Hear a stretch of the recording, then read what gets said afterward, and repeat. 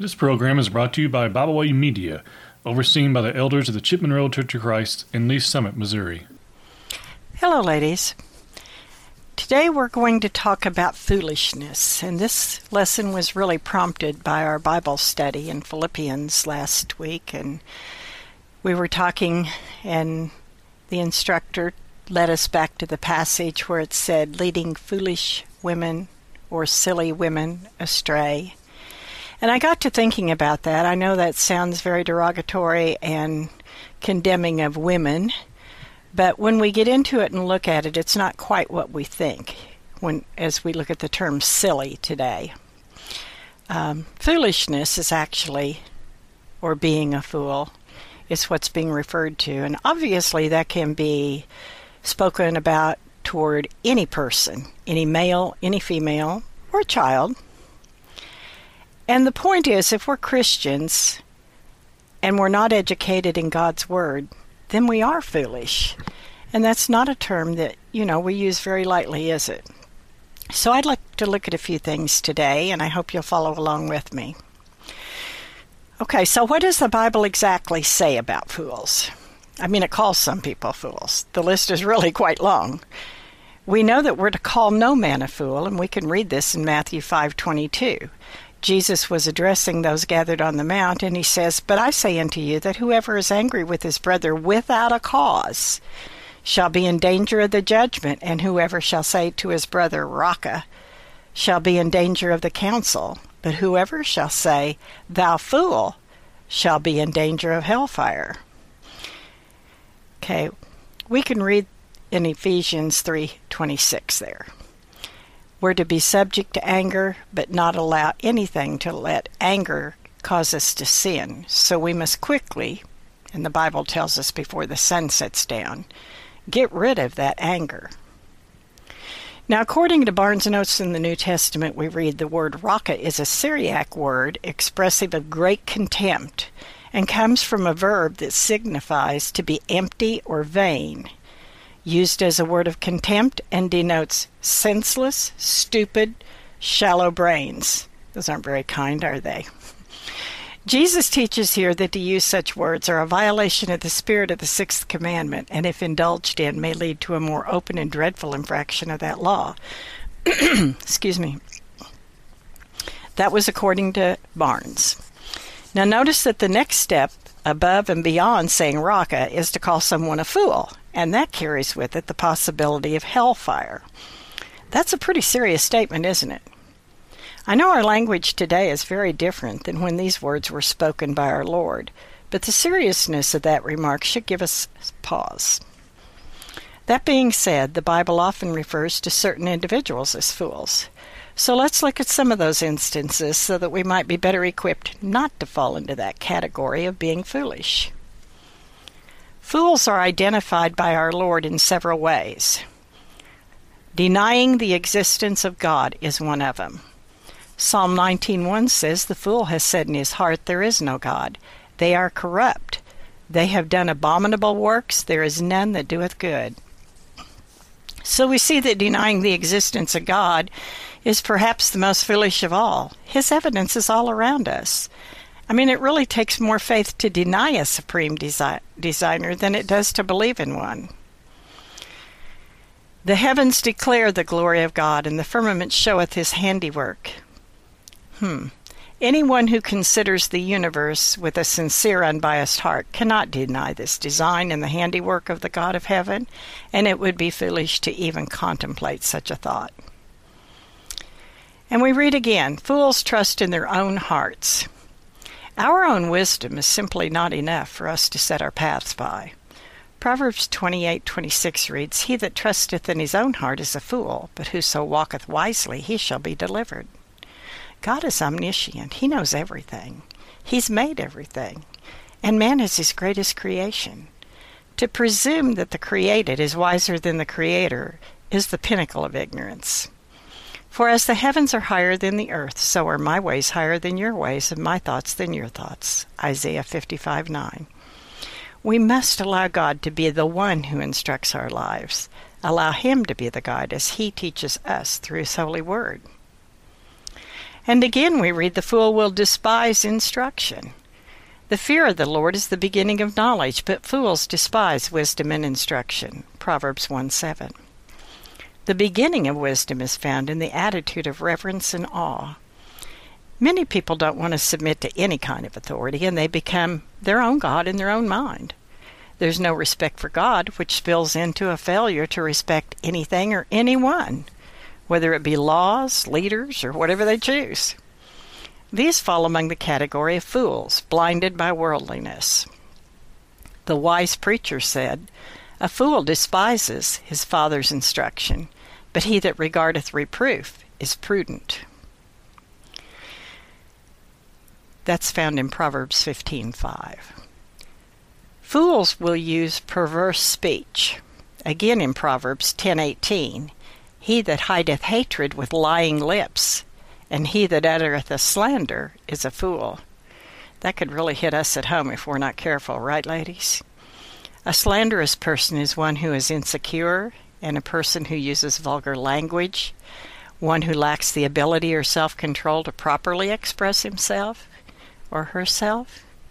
One who is filled with the word of the Lord and his goodness will speak kindly but honestly and not be found using vile or filthy language or even innuendos. Such talk is unacceptable to our Father in heaven. "Let your speech be always with grace, seasoned with salt, that ye may know how you ought to answer every man." Colossians 4:6. Whether we're teaching God's word or simply having a conversation with another, our speech should always be that which brings glory to the Father, lest we be found foolish. Sadly, fools are deceived by false doctrine. This happens so frequently today. Have you ever heard someone make the statement, "Well, I didn't really hear anything that was said that sounded like it was false doctrine"? Often the problem is those who are foolish do not recognize false teaching when it's presented, because they're not well studied in the Word of God. In the case of new converts, babes in Christ, we understand that. But in those who are supposed to be considered, quote, seasoned Christians, to be content to remain in the infancy stage of learning, not applying themselves to study, that is not acceptable to God. The Hebrew writer addresses this very issue in Hebrews 5:13 through 14. "For everyone that uses milk is unskillful in the word of righteousness, for he is a babe. But strong meat belongs to them that are full of age, even those who by reason of use have their senses exercised to discern both good and evil." Notice the phrase that speaks to having their senses discerned, to know the difference between good and evil.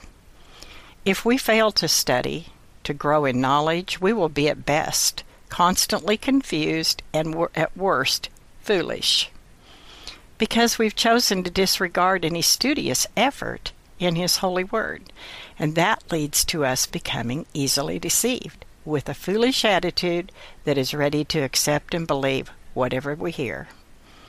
And the saddest of all this is that we may erroneously teach falsehoods to others.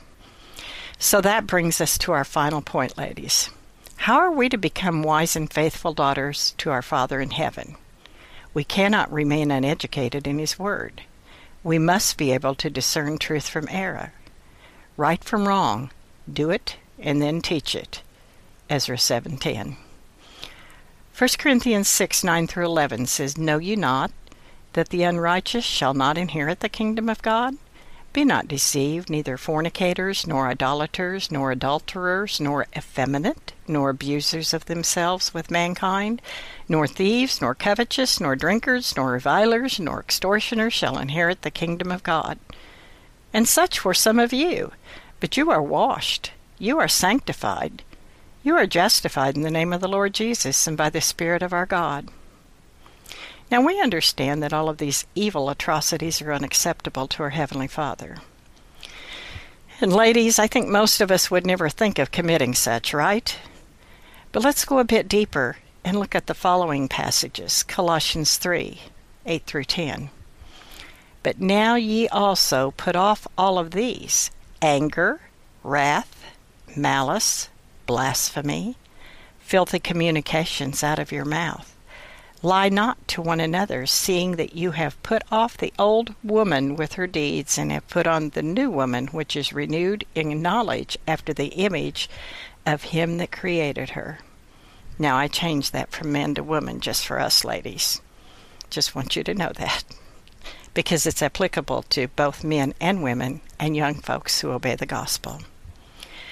For any one of us to say that they have never engaged in any of these sins would be calling themselves perfect in all ways, and we are not.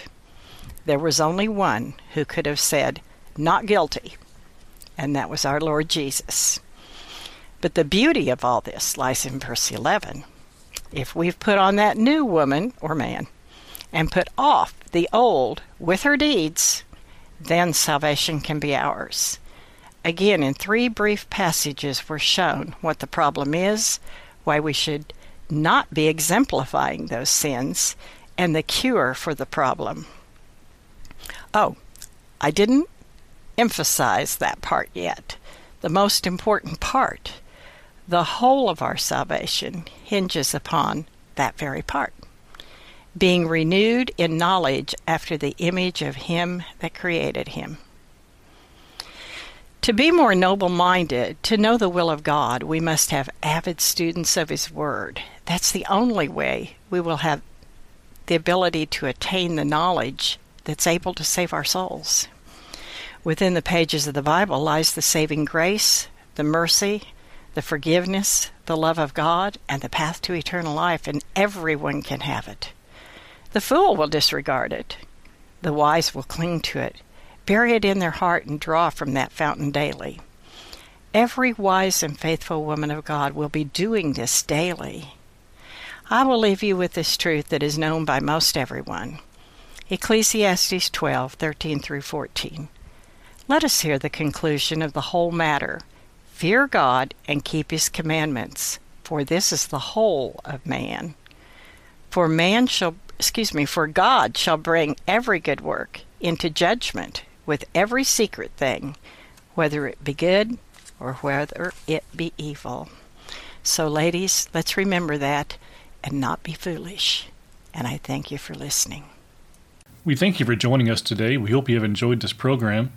You can find out more about Bible Way Media by visiting us at BibleWayMedia.org. You can find us on Facebook, Twitter, and Instagram. You can find all of our podcasts on all major podcast platforms. As always, we thank you for listening.